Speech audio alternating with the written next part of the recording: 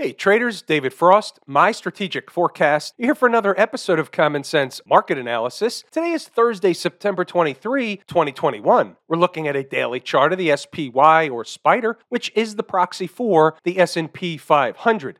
What do we have on the docket today? The first thing we're going to do is take a look at the daily chart, make our assessment, see what's jumping off the page, and then we'll go from there to the other charts, the other time frames. A look around the horn. We'll do a little bit of psychology. We'll do a little bit of conspiracy theory. We'll do all kinds of stuff.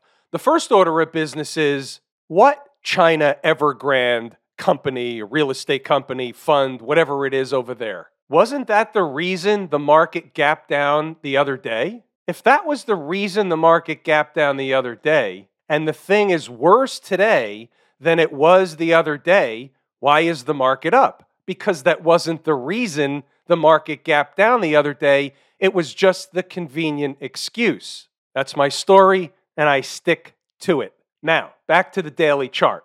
So where are we? The market came into an important time frame. My opinion, maybe it was a little bit early, doesn't matter. Came into an important time frame. We were looking for volatility to pick up mid-September.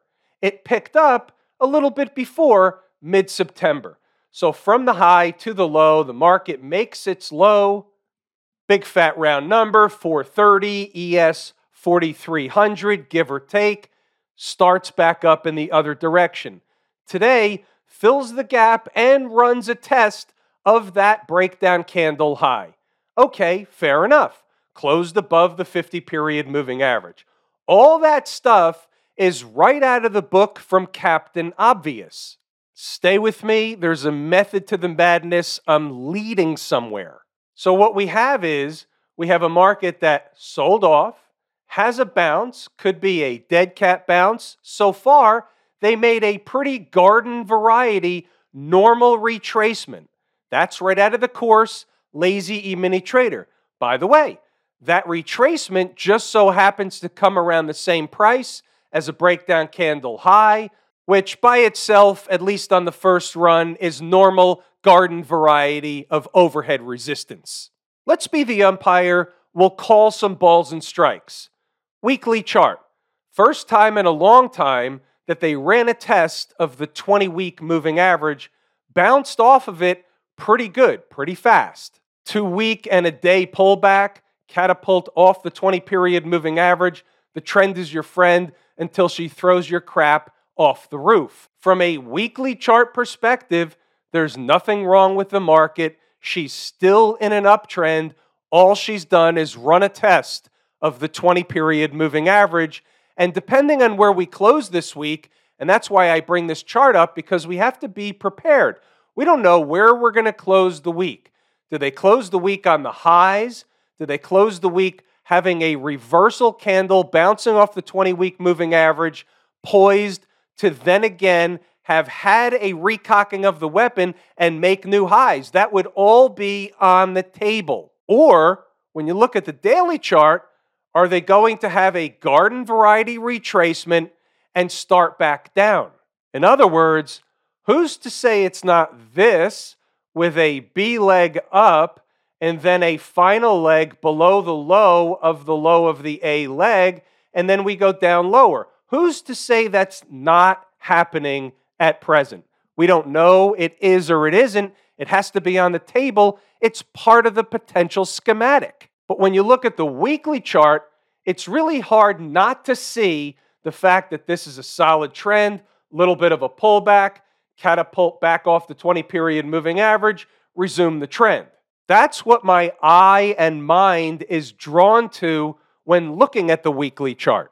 What's that spot where if the market begins closing daily, even hourly is a pretty good hint ahead of time, but if she starts closing daily and beyond above a certain number, the likelihood of new highs become increasingly prevalent. What's that number? About 447.35. Write that down, put it on a sticky note. Couple of things that we can't lose sight of. We did make the lower low rather than a higher low. That's here on the daily chart. The weekly chart, all they did in the process is run a test of the 20-week moving average. So if the weekly chart is going to take precedent, and it does, the larger time frame takes precedent, then there's technically nothing wrong with the tape. We'll see if in fact they can get below, or they run a test and close the day below the low from last Monday on the 20th. That low is 428.86. That's going to be a line in the sand. That's the new Irene number. Remember, the way the market works is it finds a low like the other day. Then it goes up for a few days, and after a big chunk of whatever's going to be the total move before some kind of a pullback or whatever, before that happens, meaning the pullback, you have traders and investors finally saying, oh, the coast is clear. Let me jump in. And then they get a pie in the face, and you know the rest of the story. It's the Johnny-come-lately story. About the 240 chart, anything interesting that we can take note of or take stock in? Well, from the low, interestingly enough, at least so far, the 240 chart found a high on time. What does that mean? You've got to take the course, Lazy E-mini Trader, to understand why time is more important than price and how it all works. So you're on time into a breakdown candle high. So you begin to get the sense of a full stack of information. Anything on the 120 chart that's going to give us new or different information? And the short answer is no. Normal garden variety retracement thus far. Is it likely or unlikely that at this point they're going to fill the gap over here, that 447.16? I would say it's in the likely camp. Can they have a jam session into the weekend? It's possible. Will they sell them into the weekend? It's possible. Now, what we've started to see, not every single time, but normally we see floater Fridays. Now, all of a sudden, we've started to see some kill 'em Fridays. We'll see if they resume the floater Friday into this weekend. How does that happen? What's the only way that happens? They have to start getting above today's high and closing candles above today's high. Starts on shorter time frame and morphs from there. If they can't sustain, for example, hourly closes above today's high, then they're not going to go fill the gap, and they're going to end up getting rejected and have a real or meaningful pullback rather than just running sideways. Here's the hourly chart, another one that happens to be on time. And this one you really have to say is one of those head scratchers where you say, yeah, it's on time and it's uncanny how this works. How about on time into a breakdown candle high with a little tail candle / pseudo doji, something like that. It's out of the course. All that stuff's out of the course. That's a full stack, and I was sleeping at the wheel as that was taking place. How about inside the numbers? We're going to run through this a little bit differently today in light of the fact that we had one of those runaway markets that just went up, didn't stop until it did. It was real quiet, and just because it stopped didn't mean there was a short trade on the spot, yada, yada, yada. So in light of that, we had a one-way ticket to nowhere today. So what I'm going to do is I'm going to scroll around. I'm going to let you read the notes. I'm going to give you the synopsis. There was an attempt at a short trade, took a 1.5 loss. There was another attempt at a short trade, made a little bit of money, the money back from the 1.5 loss, a little bit of lunch money. Then it was over, and that was it for the day for me in that runaway type market. And the reason is, or one of the reasons is because when you have a runaway market, it's not a trader's friend. It's not a trader's even acquaintance, because it's very difficult to find bona fide opportunities in a one-way ticket type of market. So that being the case, you have to accept the tape that's in front of you and understand what you're capable and not capable of doing. On a day like today, in most cases, we're not capable of inventing trades in a one-way ticket type of market. Unless a trader wants to hop on for the ride on one of the indexes, for example, the IWM or the SPY, that's an individual trader choice. I can certainly tell you where they're headed, where the resistance is, and you will see that in the notes. And there are some traders that hop on, and we understand all that. But the reality is the buy high and sell higher thing isn't for everybody, and it's not my favorite trade. Here's the list of stocks on the move. We had 3 on the board, but none of them hit, so it doesn't really matter. Here's the latest swing trade from Lazy Swing Trader, VFC, in yesterday. Nice little up move today. Going to need some market participation to get this thing to go a little bit higher, but it's moving in the right direction. Another good day for Penn. That's another swing trade from this week as well. Just to reiterate this, and there's a method to the madness. I brought these two up for a reason because there's a learning opportunity here. Did I time the entering of the swing trades to the supposed bottom, would-be bottom, should-be bottom in the market? And the answer is yes. And I'm not saying it's a long-standing bottom. It may or may not be. But we knew, or at least had pretty good evidence, it was going to be at minimum of a short-term bottom. So what's going to happen to the stocks? Most of the stocks are going to go along for the ride when you get a bottom in the market. So you find the stuff with the charts that I like to see. We talked about this one yesterday with the weekly chart full stack type of situation. And we got follow through today up another 2.5%. We're out of the first target. Now what we have is, and it's called a risk-free, emotionless trade. Why is that? Money's in the pocket off the first target, and now we get to not let it end up losing us money because I'm never going to let this thing go beyond or below my entry point. I'm going to have a stop above the entry. My worst case is a profit on half of the position, period. Treating it as a business. Remember the VIX? We talked about this yesterday. They finished on the lows. That was essentially bearish for the VIX, and it was somewhat bullish for the market. Well, you got the bullish part of the market, you got the bearish thing on the VIX, and here they come into the next set or the lower set of moving averages down here at the 50 and 100 period moving average. Look at the movement in this index from a high the other day of 28.79 to 18 and change today. That's tremendous. We're looking to add this to the Lazy Swing Trader, but not now. I'm looking for a lower price. I want it on sale. We're going to get one of these moves and then some. The VIX is a tough customer. You have to really time it. I won't say perfect. I'm not in search of perfect, but you have to time it pretty darn good. I'm working on it. What's going on over in Camp IWM? How about this jam session going on? What's the first thing that jumps off the page on this chart at me? For whatever the reason is, this is the first thing. Is it this with a leg, B leg, C leg, and who knows where that's going? Or is it the other way? Did we have an A leg down? This is a retracement to be a B leg and another leg lower. We don't know yet. The interesting thing is where we close the week, and this is the weekly chart, look where we are relative to the 20-week moving average. Now, they've been back and forth through the 20-week moving average many times, so we talk about this all the time. It diminishes the importance of the 20-week moving average. However, from a psychological perspective, being above all the moving averages is just an uptrend, period, full stop. Or are they just going to run a test of the most recent breakdown candle high? Maybe.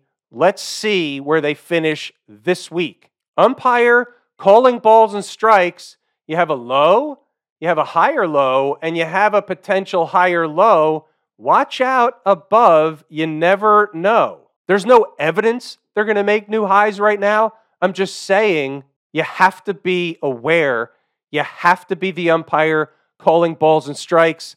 Leave your bias at the door. What about the folks down at the transportation department? This was a nice big up day. It was more of a dead cat bounce, relief rally, call it what you will. There's a bunch of terms for it. They ran up to the 200 period moving average and pretty much stopped dead on it by close. It's not that we're going to be able to make heads or tails out of that. They're down a lot. You got to put this thing in perspective. They're down from here above 16,000 down to 14,000 in this sell-off. Other than a few short-term rallies along the way, this thing topped out, and we talk about this all the time, in May. This is my favorite canary in the coal mine, second favorite market-leading indicator. The reason it's the favorite canary in the coal mine is because traditionally, and this is going back in history, in my experience, and other traders' experience for that matter, the transports have always been a good tip-off of what's really coming over the long term with the economic underlying health of the market. Transportation, stuff moving around the world, moving around the country, goods moving around in mass, increasingly, transports going up, expansion of economies.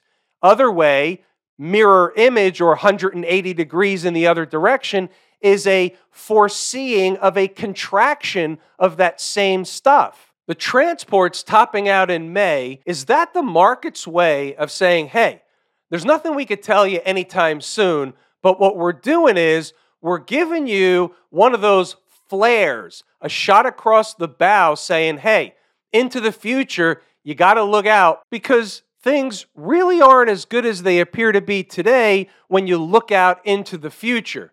And that's really what happens when you see one of these indices that is a tried and true indicator of something into the future. And that's really what it is for me. That's the way I look at the transports. And when I see something that topped out in May, and I pit it against other stuff that's just been relentless to the upside, making new highs, you have the Qs and the S&P and all that stuff, and this thing's been struggling, and I look at it and say, well, it's probably telling me something into the future.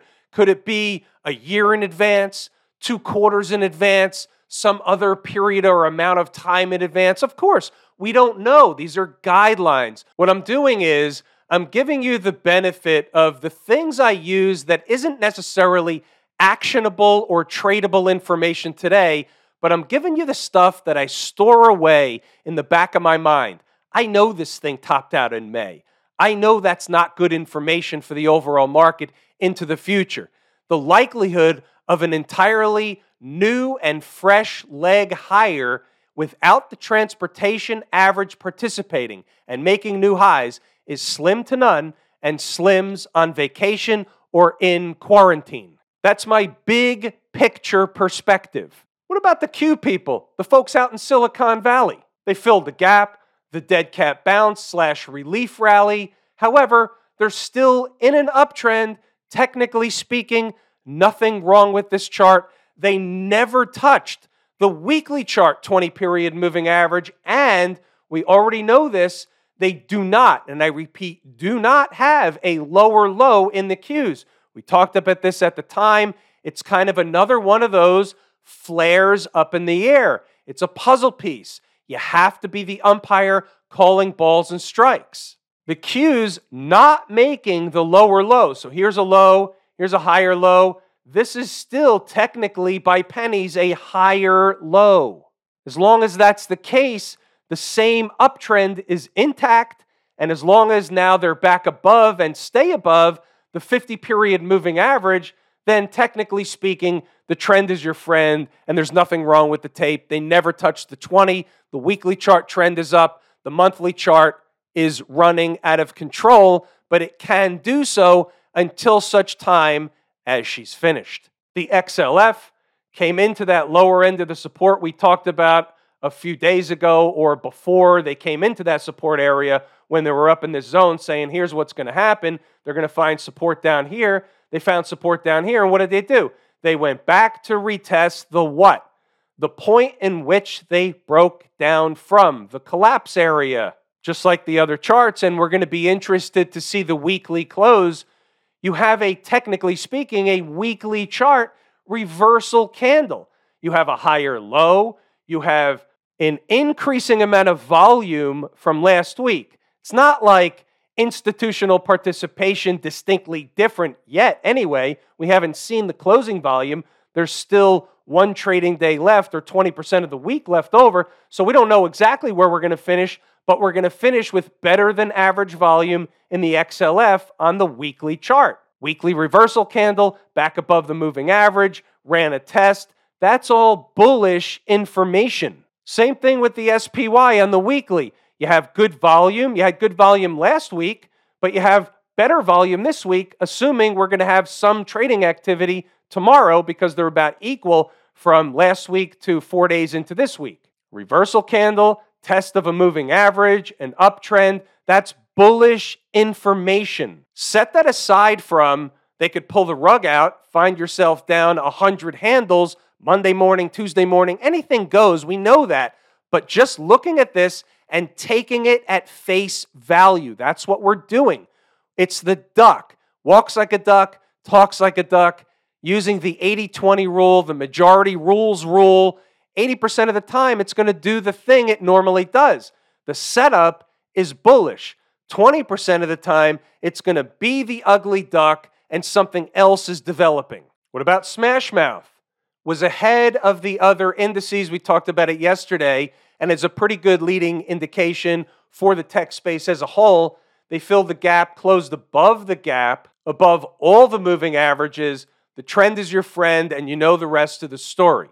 Weekly chart, technically speaking, this is in a very tight uptrend. There's nothing wrong with this chart whatsoever. This week was a pullback, and they ran a test of the most recent break-up candle low. Period. Full stop. I got distracted for a moment. I saw out of the corner of my eye that during the electronic session, gold is continuing to get taken out behind the woodshed. So I thought it'd be appropriate to make mention that I've been waiting for this spot for a little while. So whether it's 1730, 1735, 1740, 1725, this is a zone where under normal garden variety conditions, they should get a reaction back in the other direction. It's not easy to trade gold, and if they start getting below 1700, you could see a lot lower prices, and I'll give you that price. 1665, 1660, in that neighborhood is really the next price down if, in fact, this 1730-40 area doesn't hold. Here's the GLD, and I'm not sure exactly where this thing's going to be tomorrow, but if we fill this gap down here, and we'll call it 161.70, 161.75, 80, in that neighborhood, should, and I say should, get a reaction in the other direction, and maybe, just maybe, more than that. Now, from a daily chart perspective, the low here is 160.68. Now, if you close below that low, there's other stuff going on, and we're not going to discuss that now. But since I saw it out of the corner of my eye, I thought I would insert it into the end of the video and see who doesn't watch the end of the video. They miss out on the numbers. Have I told you how much I appreciate each and every one of you? Without you, these videos are not possible. That is true and accurate information. We're going to pull the ripcord here today. I'm David Frost, my strategic forecast. Thanks again for tuning in to another episode of Common Sense Market Analysis.